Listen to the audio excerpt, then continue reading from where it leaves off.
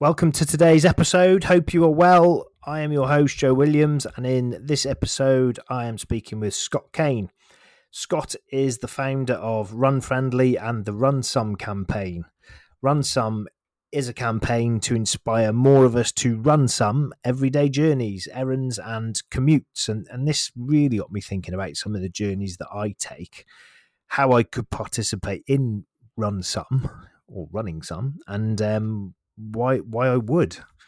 This is a bit different to our other podcasts to date. I really enjoyed chatting with Scott. I hope you enjoy it too. We'll be back again this week with a second podcast, so look out for that. And in the meantime, stay safe and well, and see you on the next episode. Morning, Scott. Morning, Joe. How are you? Hello, mate. How are you? Yeah. Oh, I'm very well.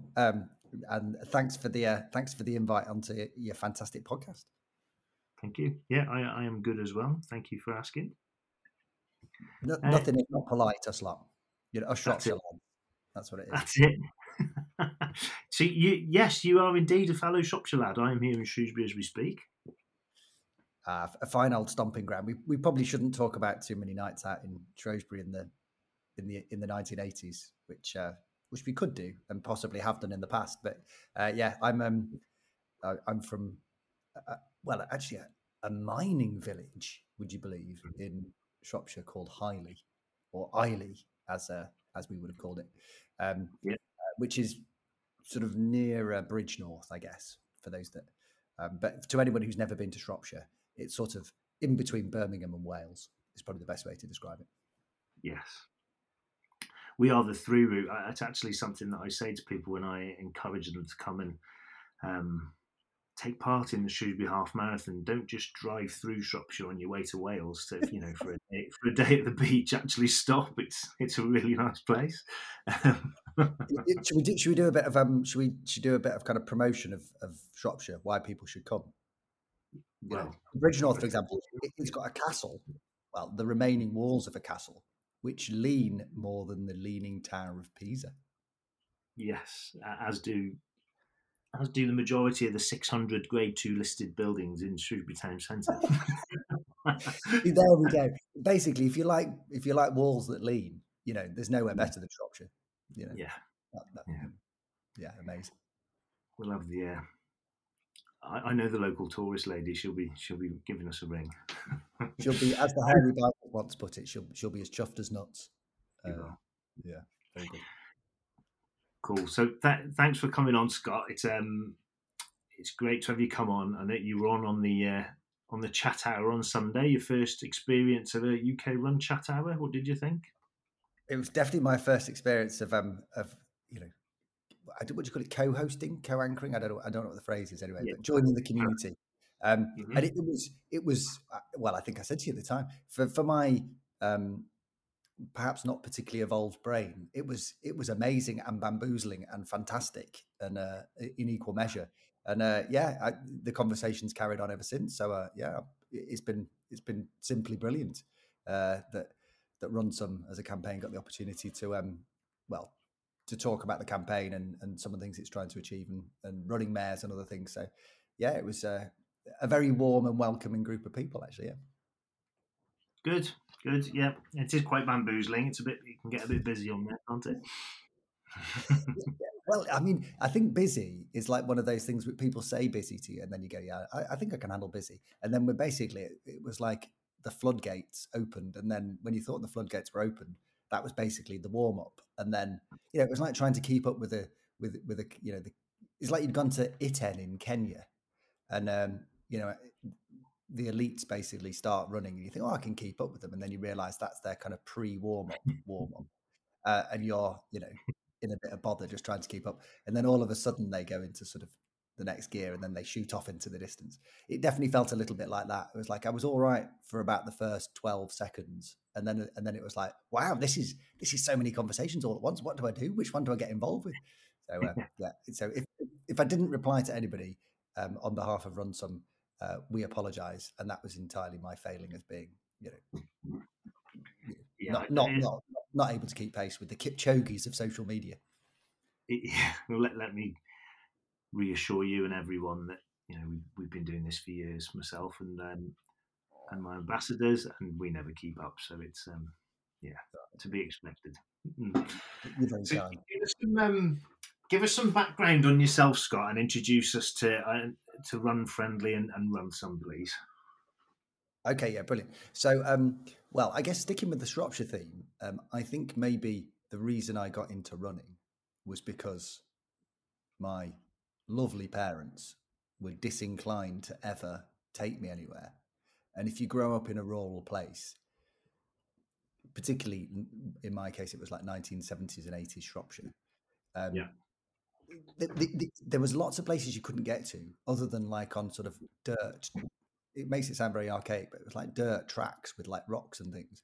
And I had a racer bike, which basically as soon as you showed it the road, would get a puncture. And then I got a grifter bike. I don't know if anyone remembers a grifter. Anyway, Yeah. they were like a precursor, a precursor to a BMX. So they were considered pretty robust, but they were Yes. also made out of solid steel of some kind. And so as soon as you did get a puncture, it was a nightmare. You had to carry it for like 4 miles, and it was the heaviest thing ever. So I think basically the reason I got into running was I realized, it was a way of getting places, going to see people, do things, get stuff done. Uh, Mm-hmm. back in the early 1980s, I suppose. And then, like everyone else, I probably had a fallow period when I went to university and other things, and didn't run quite so much. But then picked it up as a sort of latter life run commuter, running to work and running to get around places. And I suppose that's where the personal interest in running kind of grew from, and got into running. I guess enjoying races like like your very own Shrewsbury Half. Mm-hmm. But then I also then, as a job, ended up um, basically helping. They call them place leaders, but think about like mayors and city leaders and the like, Mm-hmm. for your kind of local councils, local authorities, but not just in the UK, but also in other parts of the world. Think about the kind of places they wanted to create. So did they want them to be greener? Did they want them to be more active? Did they want them to have better air quality? Did they want them to have, um, you know, different kind of planning and design? All sorts of different things about the places that they wanted to create as elected people. And then how could you use innovation of all sorts? So design, digital, ways of engaging people and creating different kind of conversations, whatever it might be. To then help them realize that kind of vision, and often do it in a way that you kind of work with different communities and people who live and work and kind of play and go out in those places. And so I did Mm-hmm. that for what's called the UK Government's Innovation Agency. It's called Innovate UK. Set up their cities team there, and then I helped set up what's called it's called a catapult centre, which is basically an innovation centre. And it's now called the Connected Places Catapult, and it's basically how can you help, exactly on that theme. How can you help places thrive, economically, socially, environmentally, but also how can you help businesses in the UK meet the changing needs of cities and places. So that might be new technologies, that might be anything from kind of like autonomous vehicles or cargo bikes or whatever it might be, that a sense of place, but also how do you design and plan different types of building? How do you make them more energy efficient, whatever it might be? And so I did that for about, in total, nearly about 10 years. And then I still do work with the Connected Places Catapult and Innovate UK around those kind of themes. So I kind of blended those personal interests and those professional interests to create essentially a couple of businesses that are about active travel, which is the collective term for kind of, I guess, walking, cycling, and I think running should be part of that too. Yeah. So, and am I right in saying, when I've read things in papers etc. about active travel, that's running gets missed out quite a bit. Is that right or not? It is. It's like the Cinderella. Well, actually, no. They in active travel terms, they sort of Which I should say, is a sort of idea whose time has come. You could put it. Um, Mm. so a combination of the terrible pandemic um, and the implications that has for kind of both why we move and how we move. It meant that um, if we cast our minds back to the first lockdown, back in sort of March 2020, there was Mhm. lots of guidance from government and media and others, basically saying if you can avoid making a journey, avoid making that journey, and if you are going to make a journey because you have to because it's essential, can you walk it or get on a bike, do it actively because you can fit in your kind of exercise as well as the journey itself, and you can then Mhm. stress the roads less. So essentially, blue light vehicles, the roads are freer for them or for people that really don't have any other choice than to get in a car. And Mhm. and sort of listening to that, I guess I thought, well, it's interesting because if you think of any place where you live, where you've ever lived, be it rural or be it a city or a town, you see runners out everywhere, and at that time you saw runners out a lot, more than 1 in 5, according to Sport England, 1 in 5 UK adults was running once or twice a week at that point. And I thought, Mhm. well, if we could get what's something like that 11 million people to swap out just 1 or 2 car trips a week, short journey, go into the pick up some, pick up a pint of milk or whatever it might be, or, go to visit your mum, whatever it might be, Yeah. then that would make a massive difference actually in and of itself. So it's almost like runners, what could you do, in terms of how you travel and using your running interest and skills, to help you make those kind of journeys? Could that be something that we could make happen? And I happen to have a very good and timely conversation with the team at Runners World, um, Yeah. and they basically were like, right, let's do it, let's do a campaign. And so we basically we basically set it up, and it launched in September. So it took a bit of time to get off the ground, but actually we got some brilliant partners involved, um, who have you know, I guess help take that message to their communities. And Yeah. and yeah, we're enjoying the thrill of running a campaign whereby we're trying to get running recognised by UK government funders, Mhm. the Department for Transport and others as a legitimate form of active travel. And yeah, it's brilliant to combine with UK Run Chat to try and get that message across as well. Cool. So that is what the Runsome campaign is in essence, and yeah. I mean, it's one of those things where almost its simplicity is its genius, because it's one of those things whereby there are a few brilliant academics who study the topic of running everyday journeys, or Mhm. running as a way of commuting, and Yeah. probably the most notable is a chap called Simon Cook, Dr. Simon Cook, and he's at Birmingham City University, and he did brilliantly a research project called Geographies, Jog So nice Yeah. pun, like a pun, don't we, Joe? And it basically, in that, he interviewed lots of people who were currently people who ran everyday journeys and commuted to and from work, for example, as well as other runners who didn't.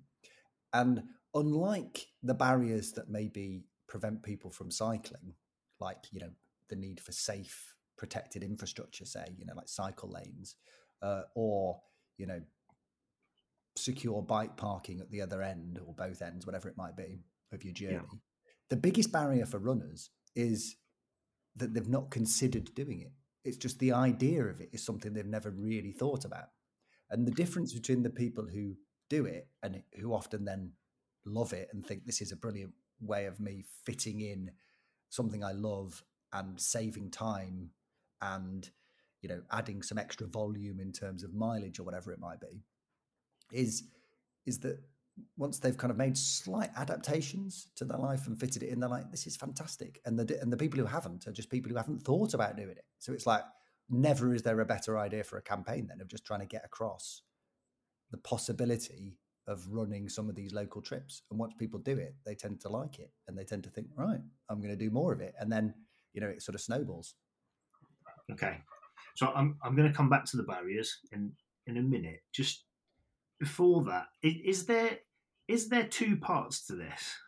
Um, so uh, is this about, because you've mentioned your relationships in the cities teams? Is this about places being able to facilitate this more frequent human powered commute or everyday journey, or is it about, I suppose that they go together, but is it more about motivating people to participate in it? What's your primary aim with the Runsome campaign? Yeah, so I guess it's like most things where, where we know that if we can make it seem something that is possible Mm-hmm. and find other people who we all each of us identify with, more people will do it. So there's almost no barriers stopping anyone who can run from run commuting in some part or running an everyday journey, because Yeah. um, the act of stepping one foot ahead of the other is something that people are doing already. And if you take, for example, a quarter of all journeys are a mile or less. So that's a very runnable distance for most runners. Mm-hmm. And 2/3, so over 66% of car trips in UK towns and cities, in the major UK towns and cities, are less than a park run. Just less than 3 miles. So Mm-hmm. again, if you think about 3/4 of car journeys, it's eminently for most every runner, there will be at least a couple of journeys in their day or their week that they probably could swap out. And particularly right now, when most of us, well, very many more people are kind of working from home, some of the barriers that did exist, like where can I get a shower when I get to work, or I need to look smart or whatever, those have sort of been removed, because many of the times where we end up is back at home. So Yeah. there is that definitely part. It's like it is possible and viable and really enjoyable, and often becomes the sort of best part of your day in a way, because you've kind of, you're doing the two birds with one stone type thing. Mm-hmm. So that's the first part, and we want to double the number as a campaign. We want to double the number of people who run everyday journeys from 240,000 to just over 500,000. So that's sort of campaign number one, campaign aim Okay. number one. And the Yeah. campaign aim number two is, can we positively influence UK government that has earmarked significant funds, Yeah. a couple of billion quid, to fund active travel investments? Can they, which typically in their terms mean cycling and walking, can they, within their funding reference, what they put money to, but also their kind of what they're encouraging in terms of their public campaigns, can they include running within that? Because we think, we don't think it's every journey can be run, but not every journey can be walked or cycled either. So we think it's part of the mix of how we can have more active, healthy travel at a time when active and healthy travel is really important. Yeah. So I went to a conference the year before last, and Andy Burnham from Manchester um, was speaking at it, and he was speaking about the infrastructure and the money. I forget the figures that they were going to spend in Manchester on bringing in cycling. And I can remember sitting there at the time thinking, well, what about running? What needs to be different for running to be included then as part So of? this is part of the both the opportunity and also part of the barrier, because in one sense, as you've quite rightly pointed out, by putting in infrastructure like safe pavements, for example, which are Yeah. principally for walking, runners benefit from that. So therefore, we're almost like, even though runners aren't intended to be the beneficiaries, we also benefit. Mm-hmm. So in one sense, and you could say to a degree the same is true of cycling lanes, because if you've got pavement, and then you've also got a protected cycle lane. Well, as a runner, I don't know what you do, but I live near the Elephant and Castle in London with my family, and Mm-hmm. if the pavement is busy, I'll basically in the way that bikes are coming towards me, I'll always be on that side of the road. I'll jump into the cycling lane for a bit and then hop Yeah. back on the pavement. So in some ways, and that's, you see lots of other people doing that as well. So Yeah. in many ways, runners also benefit from investment in cycling. So that's fantastic. Part Yeah. of the problem then, when you're speaking to people like the Department for Transport, or in this instance, say the boroughs or the mayor of London's team, is they'll go, okay, brilliant. So you're already benefiting from the investments we're making, so therefore that's enough, isn't it? And then the next question then is, well, actually, there are also some things that are specific or particular to different runners. So not all, not everybody who runs is exactly the same. There are Yeah. some sort of variance between that. So, for example, not everyone is lucky enough. If you work on a a building site, or if you work in a shop, or all sorts of different. Not every if you work in a branch of a bank, Yeah. many of those places don't have any facilities for you to be able to get changed and get on with your day. So those, they call it end of trip facilities, they're missing.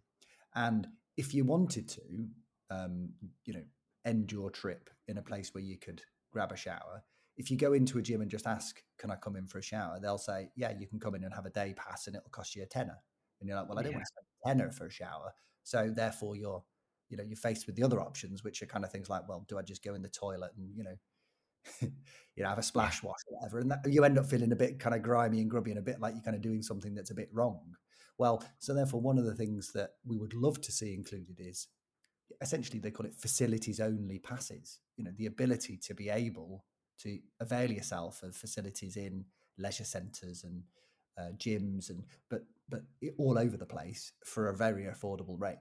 And we think Yeah. that should be part of what government encourages.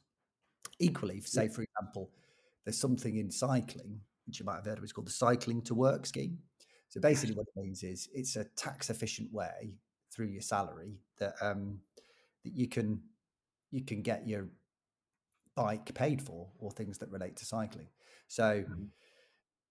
why isn't that equally applicable to people who run? Because if you run and you buy a running rucksack, if you buy a good one, like from Om or Osprey or whoever it may be, that's Yeah. nearly £100. If you're doing a number of miles, you probably want to be having at least two pairs of trainers on the go. Trainers, Yeah. depending which ones you go for. Again, Mm. let's say they're around £100 each. These things over the course of a year, protect, windproof base layers, all the stuff that over Mhm. time as a runner you accrue. Well, Mhm. if you want to be refreshing those, so you've got them to be able to do this stuff pretty regularly, this all adds up. So why can't we have an equivalent to cycle to work, which is basically helps runners pay for the stuff that they want to pay for, but in a way that's kind of tax efficient and affordable to them. So Mm. I would say there are some very particular, and we're working with some people called UK Active, which is the sort of member rep body for kind of gyms and leisure providers in the UK, precisely Mm. on both of those two things as part of the Runsome campaign. So yeah, so Yeah. there are definitely distinctive things also, which I'm sure many. Well, we in the UK Run Chat hour, there were some brilliant things that came up. Yeah. So those are the things now that we need to take forward to do something about, I think, as a campaign. So that was when, because you asked, how might you change where you live to make it better for all runners, or even those that don't know they're runners yet?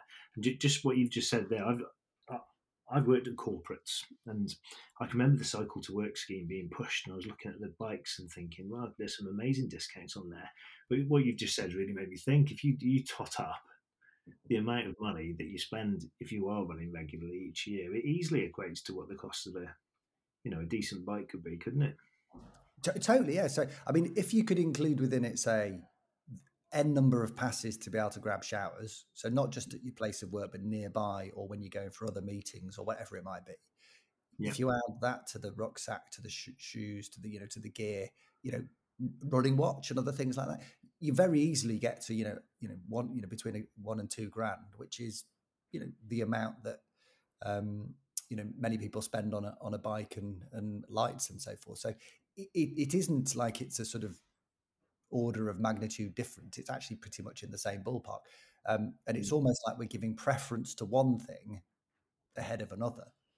Where if you look at what's accessible to people, what's possible, there are more people in the UK currently who run than who ride bikes. So why are you serving one of those communities Yeah. in a very helpful way and ignoring the other one totally?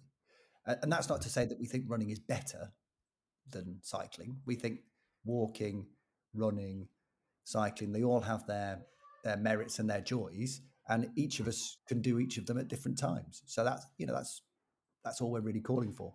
A bit of a kind of equity and fairness, I guess. Yeah. So it was interesting to hear those stats before about the amount of journeys and how far we travel, which makes sense to me. I'm sat here thinking about it now. I drive to the shop for the bread and milk, and it's our shop. There's two within a third of a mile, and there's a pharmacy right next door to it. There's the post office, probably another 100 meters further down the road. All of those are walkable, slow runnable, cyclable, and it's habitual just to jump in the car and take 2 minutes rather than.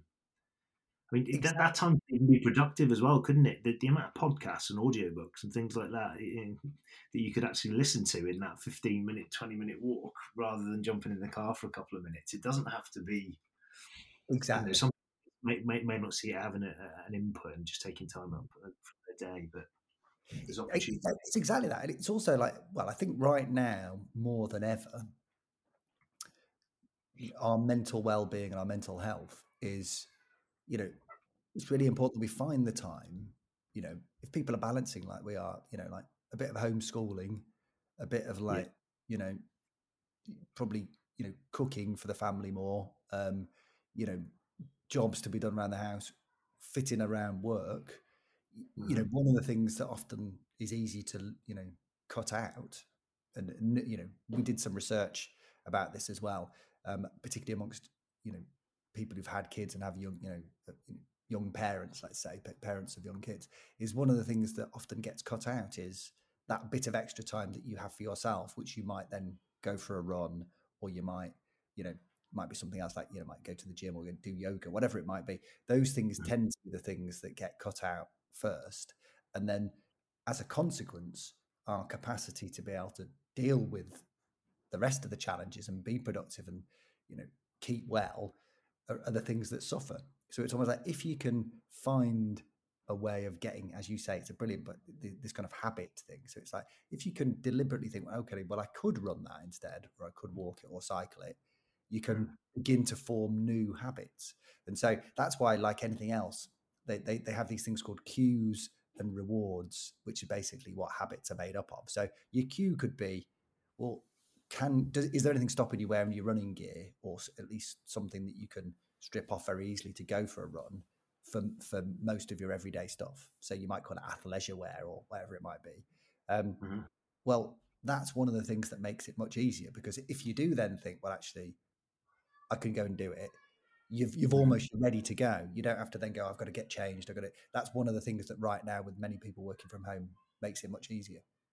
Or another one is basically put a note by the car keys, which basically says, run, question mark. Is it a runnable thing? And these are like so simple things, but actually they're sort of things which, have the potential to kind of make you think twice in that moment, and then go, well, actually, I'm going to run it instead, or, whatever it might be. And one of the things that I think also has been shown is that, in terms of research, is that one of the things people find really value about a commute is the sort of, it allows you a bit of time between your home life and your work life. And right now, more than ever, that's sort of something that people are missing out on.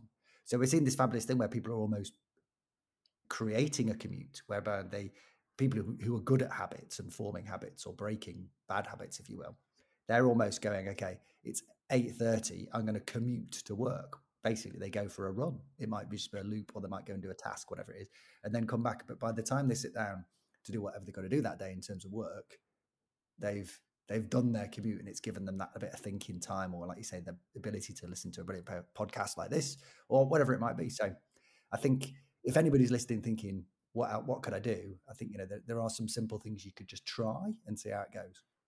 Yeah, I'm a big advocate of that because I work from home, and when you're in the midst of work and everything, life pressures, etc., family, and all the rest of it, that you can walk from one bedroom to your office, your bedroom office, spend hours and hours and hours in there for the day, go downstairs, eat your tea, and you haven't moved. And that those commuting times, you it's like it's good for your head because you just process and kind of compartmentalize your day, don't you?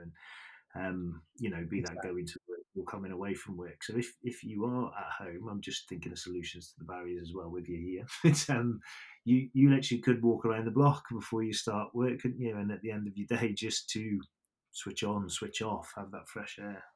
Exactly, yeah, exactly. And also it's like, that's just forming a different pattern. And you might then think, well, I'm going to do it for 5 minutes, and then you might the next day think, actually, I'm going to leave a bit earlier. And then what you might then do is you then get into a slight habit where it's like, well, actually, I could fit in a couple of miles run, and before you know Yeah. it, you've sort of slightly recrafted the rhythm of your day, where Mm-hmm.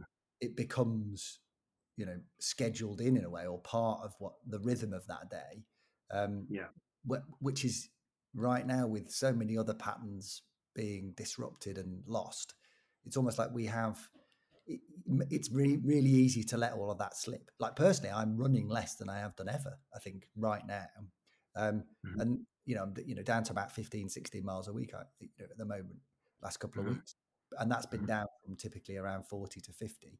And it's precisely because I used to run to meet people and to do things, and more often, and I'm just having less work meetings, and I'm doing less commute. So I personally have had a word with myself, and this week I'm beginning to do some of those things that I've mentioned. It's always that easy thing. It's like the cobbler's children's shoes, and you, you Yeah. you know it. You're kind of familiar with it. You've read all about it. You've done you engaged with the academic studies, and then before you know it, you've slipped out the habits yourself. So I was going to ask how it's myself. impacted. I was going to ask how it's impacted your own running because you've got to be the advocate of it. Obviously, it's your campaign, so is it? You need to be Yeah. doing those. Have you run to meet somebody you wouldn't normally run to meet? And because this is a barrier I see. You mentioned showers before. If I run a mile and a half to go and meet somebody, I'll be sweating. I'd be quite self for that. What has Well, anyone commented or said anything? What have you come up against so I live? would say, I would guess to your first question, which is like, how does this affect my running? I would say probably I'd be interested in you and UK Run Chat as well, which is when you're doing a campaign type thing, or you're doing something like UK Run Chat, you can find yourself being drawn into the kind of social media campaigning and engaging with the community side of things. And you can Yeah. begin to do that at the expense of actually doing the active stuff yourself. So that's Mhm. um, that's definitely something I'm mindful of, and I'm kind of uh, you almost try to do it in kind of windows of time rather than let it just infill other times, which then allows me to go for the run. In terms of the shower stuff, I mean, I think we probably have spoken about this before, but when the very first thing I did when thinking, well, having met you actually, and some other people who I found really inspiring at the National Running Show, um, I basically thought, well, I'll do what I would have done professionally, but I'll do it around running and try and find out what some of the barriers are to why people don't run everyday journeys. And this is going back, in something like 3 years ago. I was still working full time at that time for the catapult. And it was basically, so what is the biggest barrier? And basically, amongst cyclists and runners, people said, well, actually, it is this lack of, moved office. We've only got one shower, and there's 100 of us, or move place of work, and there's no facilities, and I used to do it, but I can't do it anymore. So that's when we set up something called Run Friendly, which has evolved into something now called Active Things. And it is this pass, which via an app allows you to grab a shower and get changed in gyms, hotels, retailers like Decathlon, Yeah. all sorts of different places. Um, so you can then do that and then get on with the rest of your day. Equally, it's for if people are playing football outside or whatever it might be, doing Yes. other active outdoor things. It's a place where you can grab a shower and then move on with your day. Now, I should say, right now, given the guidance from government, it is a service which we've temporarily paused because many of those venues have closed. But it's definitely, I guess, this is kind of approach to kind of innovation, which I really believe is important. It's like all of your answers and all of the things you should really do come from speaking to people and asking them questions and understanding what the barriers are, and then trying to think, okay, well, how could we begin to meet some of those barriers in novel ways, and just to make it as easy as possible for people to do the active choice rather than the passive or inactive one. Yeah. Yeah, that's really good. So you'd have access to gym, showers, etc., and Yeah, you've we had gone to a yeah, shower, but next door is the gym, and they have kind of thing. That's great. exactly, yeah. Yeah, so people like some of the bigger brands like Nike were using it for also for things like race days. So so they would buy it on behalf of a number of competition winners, for example, and Mm-hmm. so on the day of the London Marathon or whatever it might be, they're giving people an extra special experience whereby pre-race, post-race, whatever you want, family, whatever it might be, who've come to support you, and it's it's pouring down with rain, they can use the app to basically just go and grab a shower, freshen up, and sit there with a medal on, or sit there with the family and enjoy the rest of the day in a in Yeah. a place like London, or uh, wherever the race may be held. So it's kind of both for preparing to a new everyday use, but also perhaps on race days as well. Mm-hmm. Wait, when you thank you for mentioning me as inspiring. That's very nice of you, Scott. I just acknowledge that. Thank you, mate. The truth, you have to, also you remember these things as well, don't you? So I remember you were setting up the stand at that time, and I sort of bumbled across, and we had a chat, and then I think we ended up having. I probably delayed you setting up the stand actually, but yeah, definitely made its mark anyway. I didn't know how to set it up between us and everyone. Spent hours trying to work it out.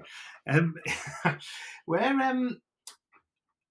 where physically, 'cause I'm sure you've seen lots of this in your role with Innovate UK. Then, where is there, or is there anywhere in the UK that's set up how you'd want it to be for active travel, or is there somewhere somewhere else in a different country that does this really well? I mean, I think of Holland and cycling, for example.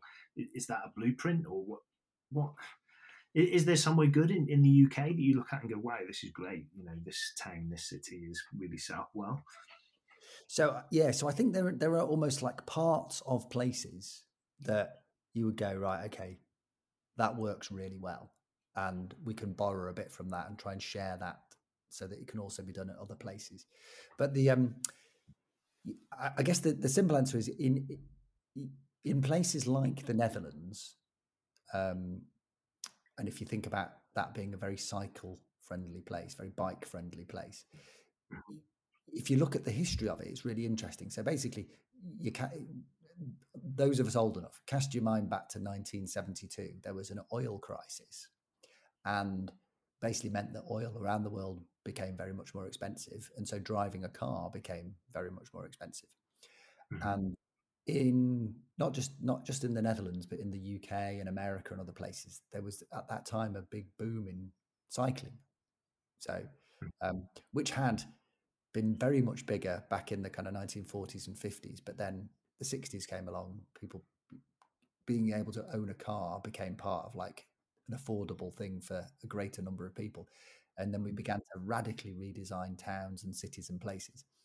And a couple of places in the world, in particular Denmark and places like Copenhagen, or the Netherlands and places like Amsterdam and Utrecht, they said, well, actually, a combination of the oil crisis and actually having towns and cities and places which are not really very suitable for cars, why don't we pull back from becoming a car-centric place and instead become a much more people-friendly or bike-friendly place? And so Mm-hmm. it's actually taken, since that time, the early 70s, for places like Copenhagen to put in the infrastructure, to put in traffic calming so that people, when they are on their bikes, don't feel quite so threatened. And likewise with the Netherlands, it's taken, it almost took, around that time in the early 70s, it took essentially a series of quite high profile instances where children had been killed by cars, or I should say, killed by people driving cars, because it's not abstracted. And people just said, enough's enough, and they began to deliberately and very intentionally do something about it. But it's taken, since, let's say 50 years. So you can look at many of the things that they've done well and say, okay, how can we borrow those?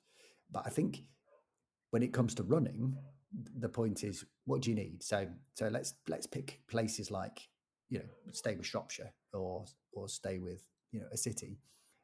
If you're building homes, like a new development of homes, what you might find is that development you might have brilliant pavements, and you might have good park and so forth for that particular kind of, let's say it's 500 homes.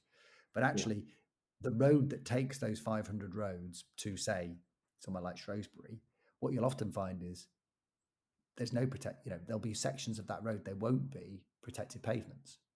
So even if you were inclined as a, say as a parent, to like walk that with your kids, there'll be sections of it that make you think, that's too dangerous, I'm not going to do so. So having unbroken, protected kind of pavement space between places is essential. Things like, we all have probably done it, we have a camper van. I don't drive it in London because you have to, in part because there's good policies, which means it's too expensive to do so. But, if you're in London, you often see pavements and other places which people have parked on. So the act of parking on pavement is something that's just natural, and we all do it. But actually, if you think about, well, what does that stop people being able to do? So it means if you're running or walking or in a wheelchair or pushing a buggy or whatever it might be, it often means that you have to then go back onto the road, round the car, and then back onto the pavement again. So there's things like, as runners, we can all do, which is like stop parking on pavements, like find a place to park your car which doesn't block a pavement, would be a really socially positive thing to do. And if you're thinking about, run friendly places or places which are good for runners, it would be, you would always have enough protected, pavements to allow for people to move safely without, necessarily having to go on the roads. But it also means that's brilliant for kids. It's, it's brilliant for those other kind of uses of places. Then there's other things like parks, and they call them linear parks. But if you take somewhere like Paris is doing amazing stuff around active travel at the moment. They have an amazing mayor called Anne Hidalgo, and a brilliant kind of academic at the Sorbonne called Carlos Moreno.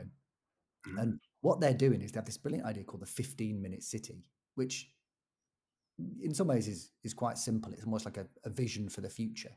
But the idea is that you should be able to get, 80% of the amenities that you need in your day-to-day life. So go to chemists, be able to see the doctor, your kids get to school, be able to get, groceries, whatever it might be. You should be able to do that within a 15-minute walk, run, or bike ride from where you live. And the idea of that isn't something you can just switch over and make it happen overnight. But people like Sport England, they had a new strategy that came out yesterday, and I was really interested in listening to that. That's an idea that they're really doing something about. So there's something called the Town and Country Planning, TCPI, I think it's called. And they're working on that idea, which is how can we design and plan places, existing places, and design services to allow those things to become possible again. And, that thing about this, there used to be this thing in America, they used to call it the popsicle test. But the idea that you should be able to go from your house, walk to a nearby shop as a kid, 8, 9, whatever we used to be able to do or think was possible, and then walk home with your popsicle before it melted. So their idea was like, it would be something like just under a mile, say. So these ideas aren't new; they're just being repackaged to kind of help us think about how we can make places better for people to make active journeys, live active outdoor lives more easy and more by default than, as you say, the instinct of just picking up your car keys and jumping in the car. And basically, it's a whole series of those very small things you add together as the Runsome campaign, where advocating to say, let's have more of these. Let's get behind campaigns like Living Streets, which is a walking campaign. Let's get behind things like Sustrans, which is a sustainable transport campaign, which does loads for, they have a cycle network, which they maintain throughout the UK, and they do an amazing job. It's used I was talking to them the other day, that it's used by runners every bit as much as it's being used by cyclists, but it's called the National Cycling Network. If runners felt and it was an infrastructure that was set aside for them, it wouldn't just be the ones that know about it be using it. It'd be very many more again. And I think, these sort of things about just bringing them to people's attention and saying, you've got permission. You're invited, runners, to use this stuff to not just go for your 5K run, but actually for getting places. And there's just one other thing. There's an amazing new thing called Slowways, which by this guerrilla geographer, he calls himself, called Daniel Raven Ellison. And basically Slowways is like refinding the paths and the tracks that for hundreds of years were how we would walk or run or, get between places. They're refinding them and reopening them and putting them, mapping them again, and wanting to make those open to runners and pedestrians. So, how do you get between Blackburn and Burnley? Well, at the moment, people would drive. But actually, there are walkways, paths that you can rekindle in order to make that a perfectly viable thing to do.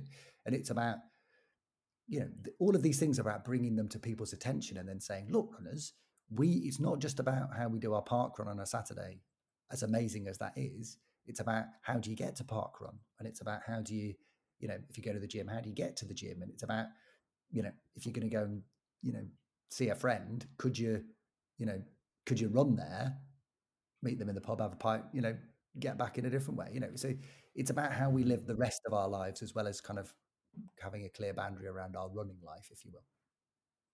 Yeah. So tell us about the running mares. Who should have this, and what will they be doing, and how they fit in? Well, I again, cards on table, Joe. I am hoping that there is a certain potential running mayor of Shrewsbury, but having looked at this morning at the people who've applied, I didn't see one for Shrewsbury, Joe. I know you're a very busy man, but lots of runners in Shrewsbury. So running mares. So I should say it's a champion for running where they live. So it's somebody who can champion running as everyday journeys, but also running for sport and for leisure, which essentially we think, running is a gift that keeps on giving. The more and different people see it as a possible thing for them, the better it is for both that individual, but also it is for everyone else and for that place.